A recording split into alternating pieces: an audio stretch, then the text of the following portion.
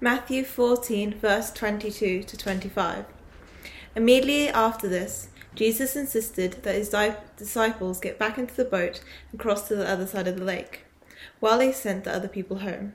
After sending them home, he went up the hills by himself to pray. Night fell while he was there alone. Meanwhile, the disciples were in trouble, far away from land, for a strong wind had risen and they were fighting heavy waves.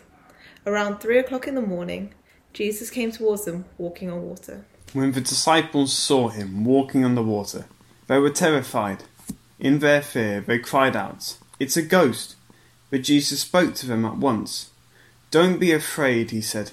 "Take courage, I am here." Then Peter called to him, "Lord, if it's really you, tell me to come to you, walking on the water." "Yes, come," Jesus said. So Peter went over the side of the boat and walked on the water towards Jesus. But when he saw the strong wind and the waves, he was terrified and began to sink. "Save me, Lord," he shouted. Jesus immediately reached out and grabbed him. "You have so little faith," Jesus said. "Why did you doubt me?" When they climbed back into the boat, the wind stopped. Then the disciples worshipped him. "You really are the Son of God," they exclaimed. The disciples were caught in the middle of a huge storm, and then they saw Jesus walking towards them on the water. What an incredible miracle! We're going to be talking about that in just a second. But before we get to that, I want you to write in the chat now. Imagine you were one of the disciples in the boat. What would you be thinking as Jesus started walking on the water towards the boat?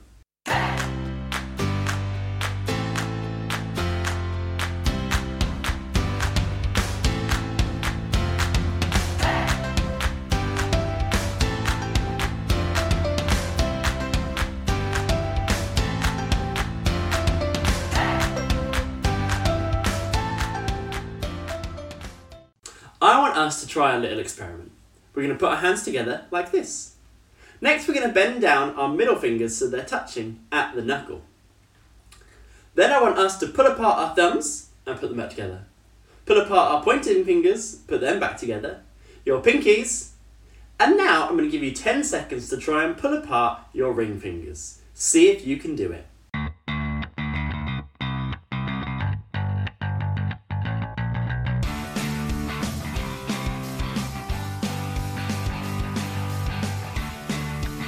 It was impossible, wasn't it? Put your hands up if you managed to do it.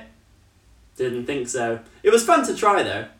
But we're going to be talking a little bit more about the impossible now. So here's Jack. So that might be impossible, Martin, but Jesus actually walked on water. Have any of you walked on water? I haven't. That's crazy. And if we look at the words, walked on water, and we take that abbreviation, it stands for wow. And honestly, that's what I think when I read this story. Wow, it's amazing. Okay, so let's think about our Bible stories today. The disciples were on a boat and there was a huge storm, a lot like this one. There was wind and waves and the disciples were so scared, and to add to it, they saw Jesus walking on the water. They thought he was a ghost. But then Jesus calmed them down by saying, "Don't be afraid, it's me." But Peter said, "Jesus, if it is you, call me out upon the water." So Jesus said, "Come." And sure enough, Peter stepped out of the boat and he walked on the water. Now let's notice that Peter did not say, "If I can do this of my own strength, call me out on the water." Peter didn't focus on himself, he focused on Jesus. And Jesus ended up calming the storm.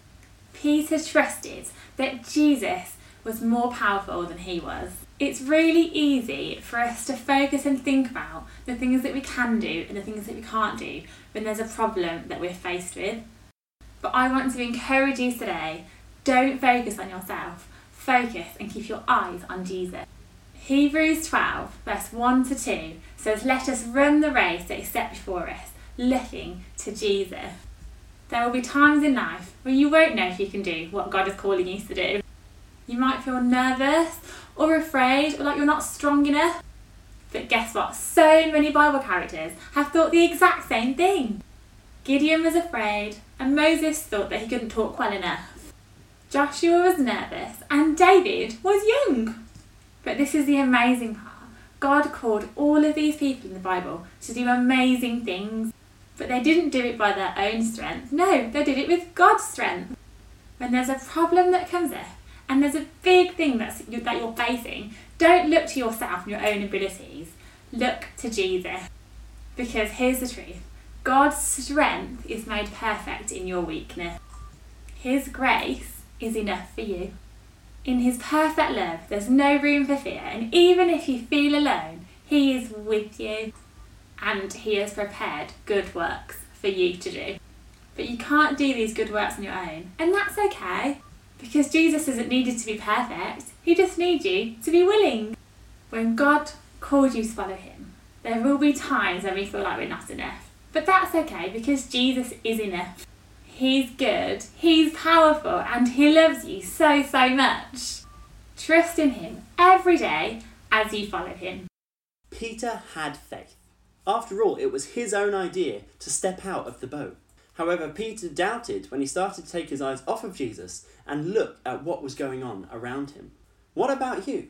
Is there a situation in your life at the moment where it's easy to look at everything that's going on around us, and rather than keeping our eyes on Jesus?